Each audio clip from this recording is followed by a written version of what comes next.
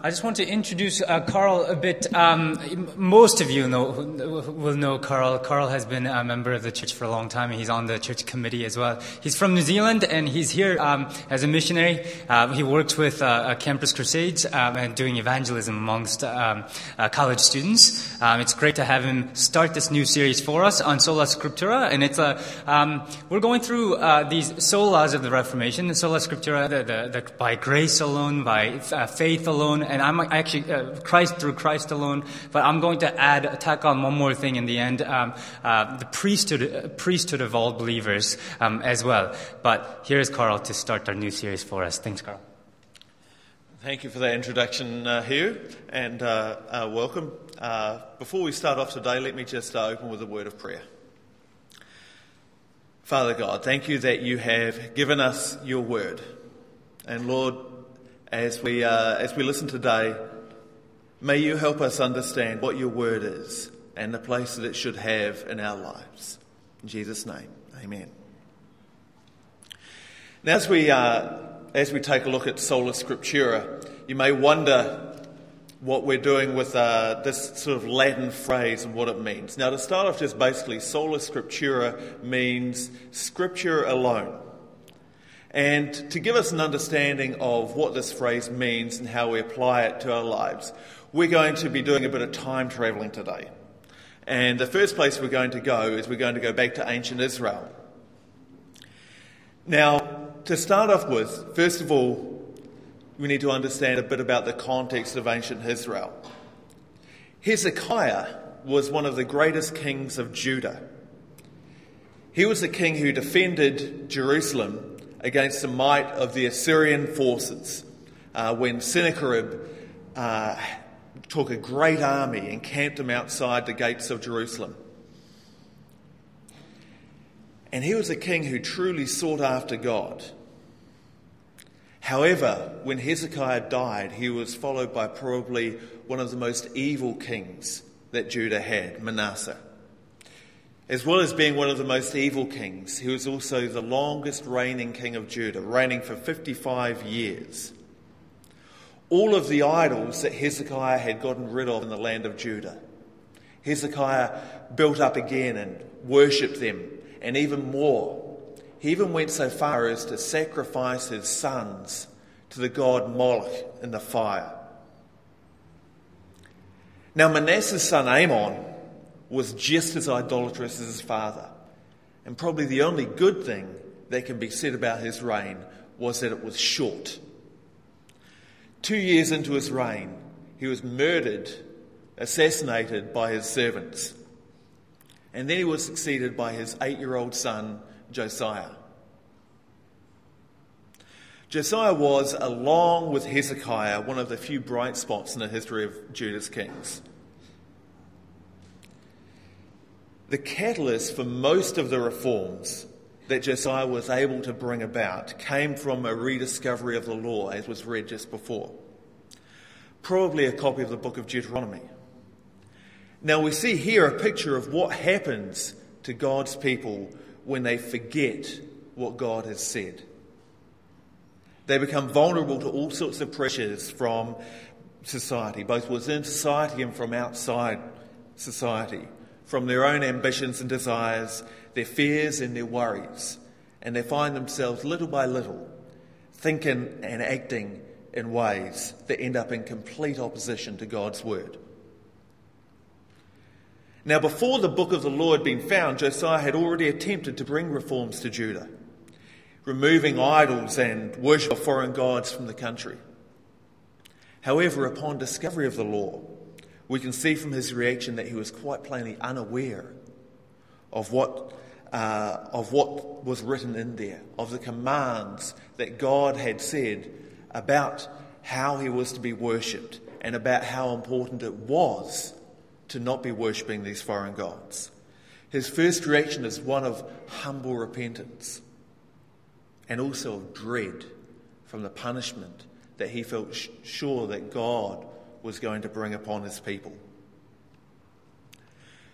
Now, through this discovery of the book of the law, Josiah was now not simply using his best guess in the reforms that he was trying to bring about in the hope to please God. He knew exactly what God had instructed his people to do. And he knew that in the previous generations they had strayed so far from those instructions. His despair at the situation the nation found itself in was evident, as he said, "For the Lord's anger has been poured out on us because our ancestors have not obeyed the word of the Lord. We have not been doing everything the scroll says we must do." Now what followed from there was one of the greatest revivals in the history of Israel. Josiah removed the idols not just from the land of Judah, but also from the adjoining land of Israel, which he did not rule. This land that had been conquered some 60 or 70 years earlier by the Assyrians. The temple was repaired. Legend has it that cobwebs had grown over everything inside the temple because worship of God had basically ceased for so long. And temple worship was restored to how it was in the days of Solomon. A Passover was held like it had not been held since Samuel was a prophet over the nation, involving all the priests and Levites and all the people of Jerusalem, Judah and Israel. This is what the discovery of the law brought about to the nation of Israel. This was the difference between them having the scriptures, being aware of what the scriptures said, and not being aware. Now, as we fast forward, and keep on fasting forward. Fast forward. Okay, actually, we'll go back there. We'll go back there. Back. We'll go back. And back again. The first few centuries of the church were marked by severe persecution. The idea of Christians being fed to the lions was not just a cliche for the first few generations of Christianity, it was reality. For Christians living in the Roman Empire, this was the way that life was. They lived knowing that an emperor or governor might suddenly decide that he was going to bring persecution upon them, try to drive them out of the empire.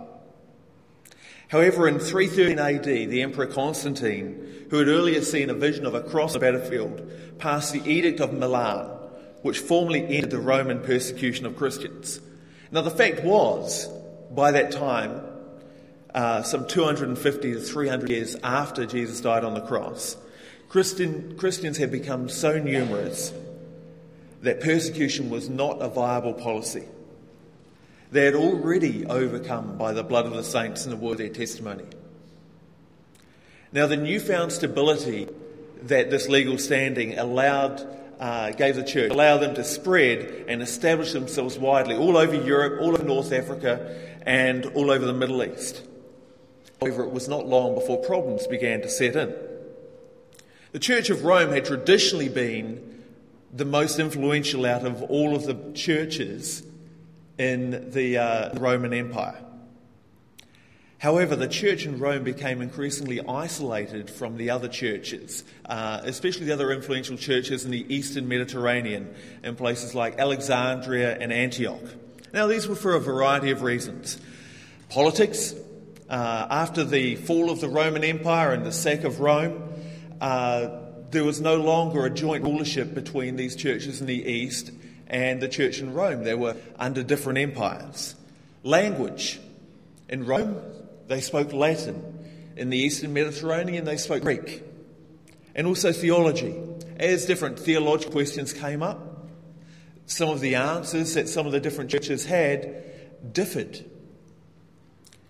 Now, because of these reasons, increasingly politics came to influence the church's role in society. The church was often called upon to legitimise claims to rulership. Now, in response to this, the ruler was given some sort of power over the church. And so the kings effectively appointed the local bishops. And often the people they appointed were not necessarily the people who they thought were the most spiritual people, the best spiritual leaders, but sometimes the people who they felt could best further their political ambitions through the church. The effects of these political appointments to church offices began to be felt across the whole church. Many of those who were appointed were more interested in the trappings of the church offices than in actually serving the flock that God placed in their care. And due to political machinations and power plays, some of the very people who were probably the least spiritual rose to the highest positions of power. Added to this, the church was no longer just a spiritual entity, it was also a political entity. Several of the popes had mistresses and illegitimate children. They used blackmail and employed assassins. The city's priests kept a large number of prostitutes employed and lived extravagant, decadent lives. The word nepotism stems from this time, from the practice of a pope employing a nephew as a cardinal.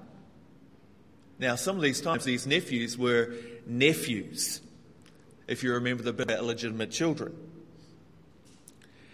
And also the term white elephant terms from this time. Pope Leo X had a white elephant, which he occasionally rode around the city. Now, as you can imagine, keeping a white elephant is not cheap. It needs to be fed a fair bit.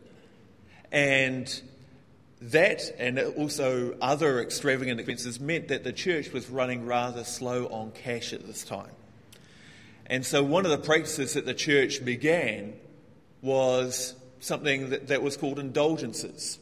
So around the empire and the church at that time, priests would go around and ask people to give money, and by giving this money, they would help their family members who had died to be able to have a smoother path into heaven. As the saying went, when the coin in the coffer rings, the soul into heaven springs. And so they went around preaching things like this. As you can tell, this was a time when these people had lost sight of the gospel. And for several centuries, the church had actually forbidden the translation of the Bible into foreign languages. Latin was the only language that was able to be used.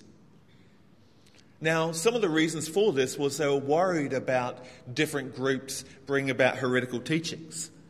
But it was also very handy in keeping the power concentrated in very few.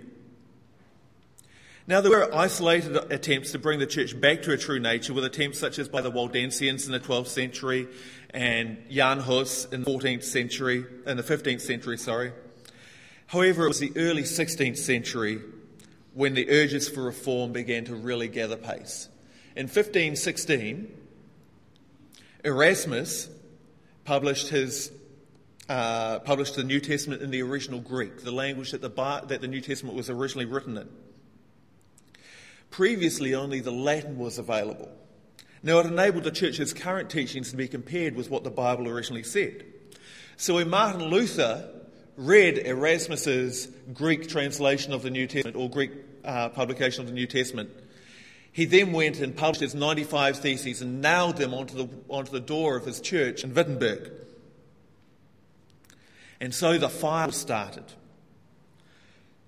Not least because this document, thanks to Gutenberg's printing press being developed a century earlier, was able to be widely disseminated. And so these ideas spread all over the empire. Luther's writings brought to light how the church's teachings had relied on inaccurate translations, as was the case for indulgences. Traditions that did not have a basis in Scripture, such as the case of the celibacy of priests, and faulty reasoning, as was the case for various teachings on the Eucharist. As the Reformation continued, the points of difference between what was taught by the Reformers and the Catholic Church came to be summarised in 5 statements. Sola Scriptura, that the Bible is the only authoritative inspired source of doctrine. Sola Fide, that we are saved by faith alone. Sola gratia, that we are saved as a work of grace and that our good works have no part in justifying us before God. Sola Christus, that Christ is the only intermediary between us and God, and that priests cannot fulfill such a role. And sola gloria, that glory is to be attributed to God alone, not to saints. And soon these ideas were springing up all over Europe. In Switzerland with Zwingli, and later with Calvin, and England with William Tyndale, who said he would make the boy who drives the plough know more of the scriptures than the Catholic priests. How would he do that? By translating the Bible into common English so that any person could understand what they said. Now, William Tyndale was later burned at the stake for his role in publishing the English Bible. And as he died, he cried out, "God, may you open the King of England's eyes." This king was King Henry VIII. 2 years later, King Henry VIII authorised the publication of an English Bible that was based largely on the work of William Tyndale.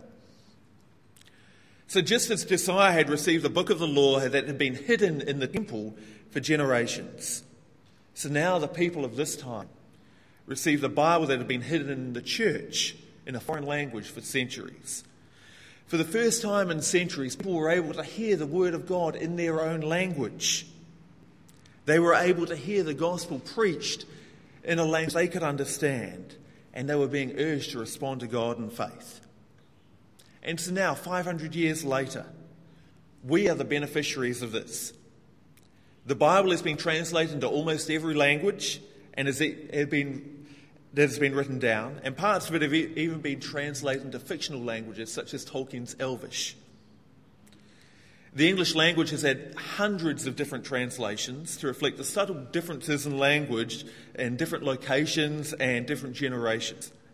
This wealth of translation, added to by the archaeological discoveries, mean that now we have a clearer picture of what the Bible originally said than probably at any time since it was originally written. And yet, do we see it clearly? How have our faulty assumptions and our traditions blinded us to what the Bible really says?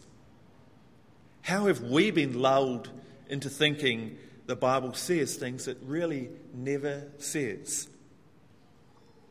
As in Josiah's time, the scripture was hidden in God's temple. And at the time of the Reformation, it had been hidden in the church. Perhaps nowadays the Bible has been hidden in plain view. Now, several years ago, when I was training one of our younger staff on campus, I gave him a chapter on worldviews to read. And he read through those chapters and he came back and he said to me, "I think that the modernist worldview is actually the one that is closest to the biblical view, closest to what Christians believe." Now, this made me realise something then. The modernist worldview is not the closest to what the Bible teaches. It's just the one that has the most influence over us. Let me give you some examples. What we think about heaven and hell probably owes more to Dante and Milton than to anything written in the Bible. If you think about hell as being down there, then this is more to do with Dante than it is to the Bible. Dante, who wrote in his Inferno about the pits of hell. And did you note the name of Dante's book, Inferno? So if you think about hell as a hot place, well, again, that is something which owes more to Dante than to the Bible. But what's more, you've probably never read Dante's Inferno, have you? Very few people do. Because if you did, you would know that at the very centre of hell, it really does freeze over.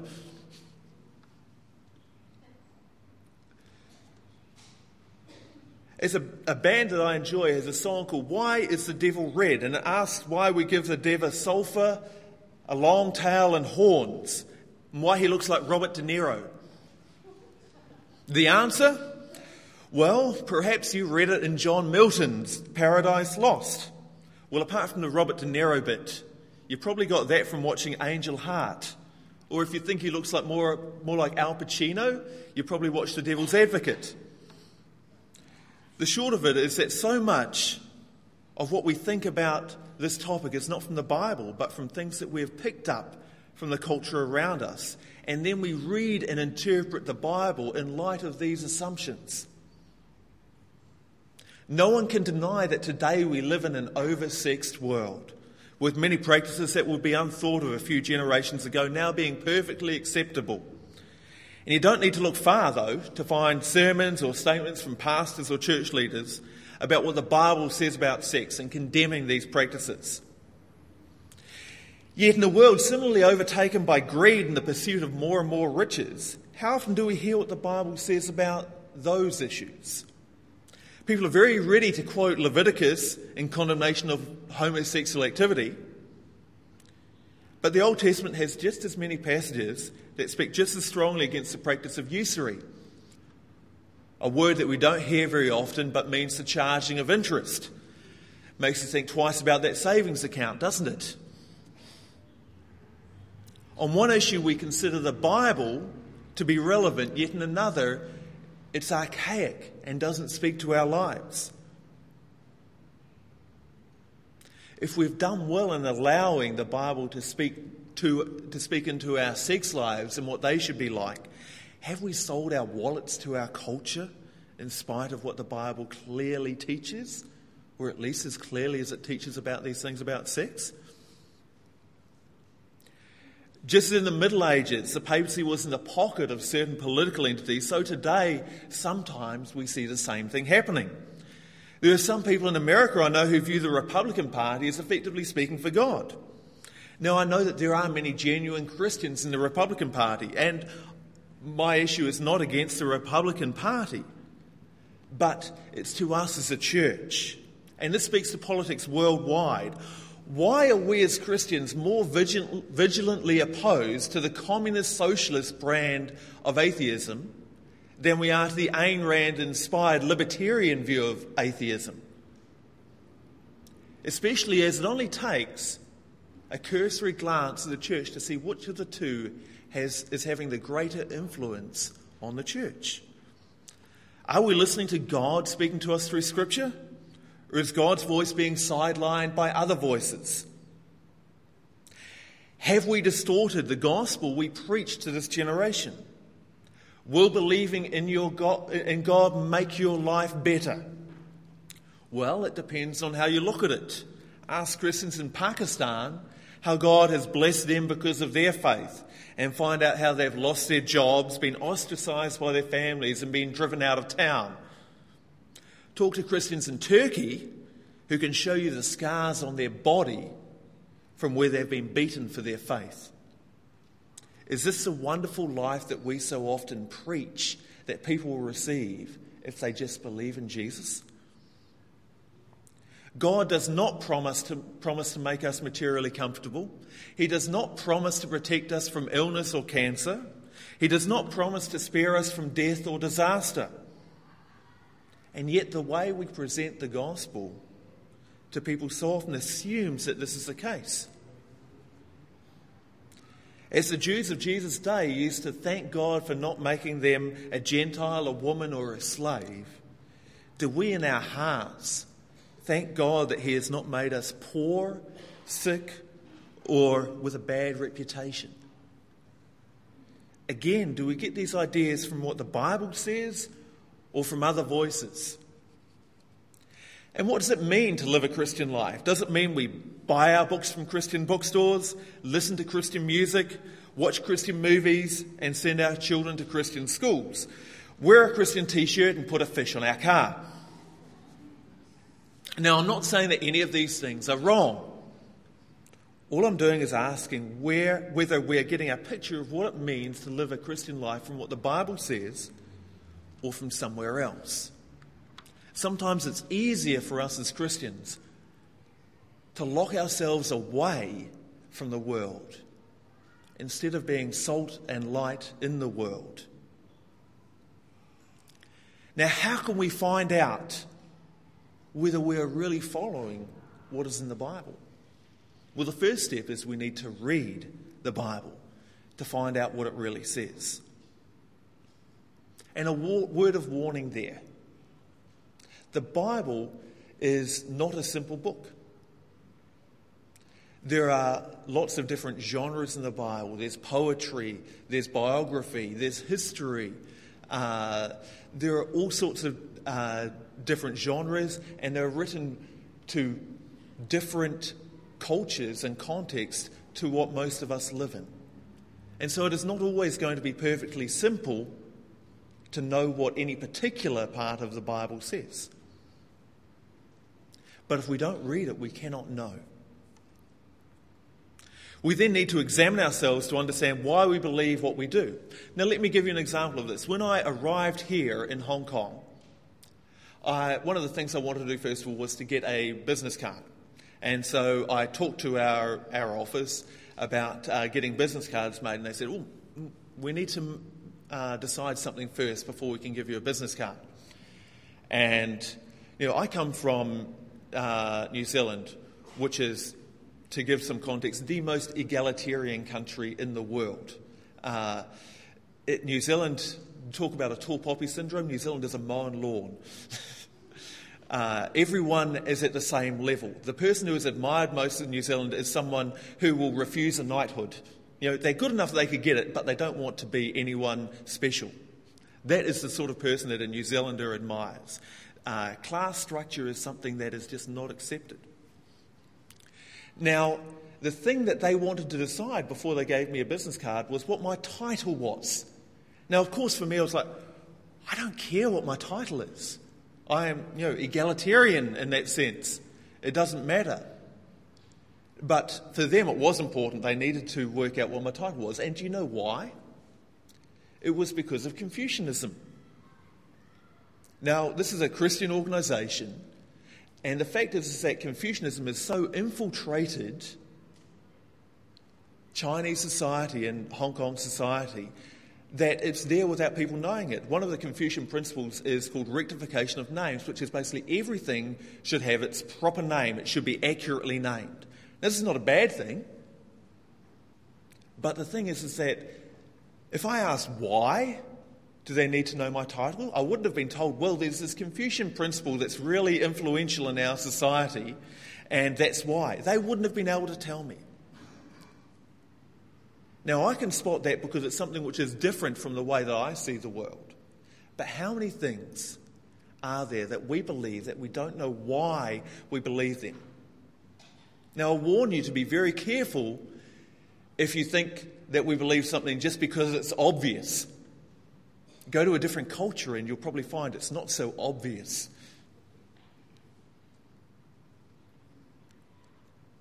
So we need to examine ourselves to understand why we believe what we do. What are the cultural and philosophical underpinnings of our beliefs? So we can determine which of them come from God and which of them come from some other source. Now, we can get truth from many different sources, but there is only one source where we can be sure that God is speaking. And that is the collection of scripture that we call the Bible. Now, there are some important caveats to lay out here. The first is that not every interpretation of scripture is from God. The Jehovah's Witnesses and many other cults derive all of their teachings from the Bible. So it is entirely possible to get your interpretations from the Bible and to be clearly wrong. And this stems from what I said before about how the Bible isn't always a simple book to understand. It is not always that case. And so it is possible to misunderstand things. Just because you have an interpretation does not mean that it is valid. And the reason for that is that our reasoning is not always valid.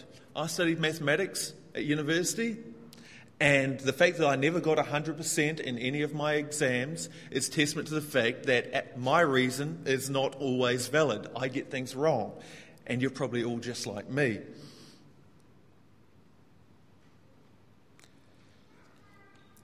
Another thing about the Bible being scripture that we're not saying here is that we're not saying that the Bible is the only source of truth.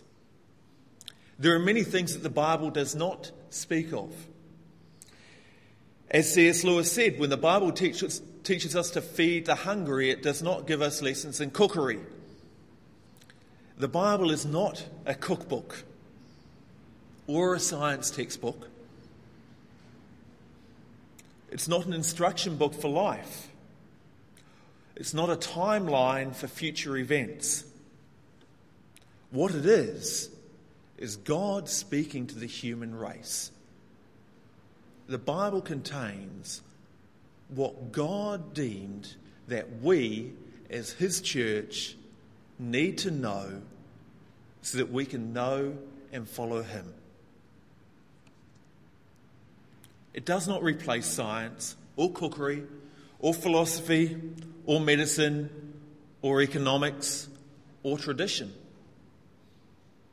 But as God's voice to the church, to humanity, it governs all of these. And all of these things must be placed subject to the scripture that God has given us.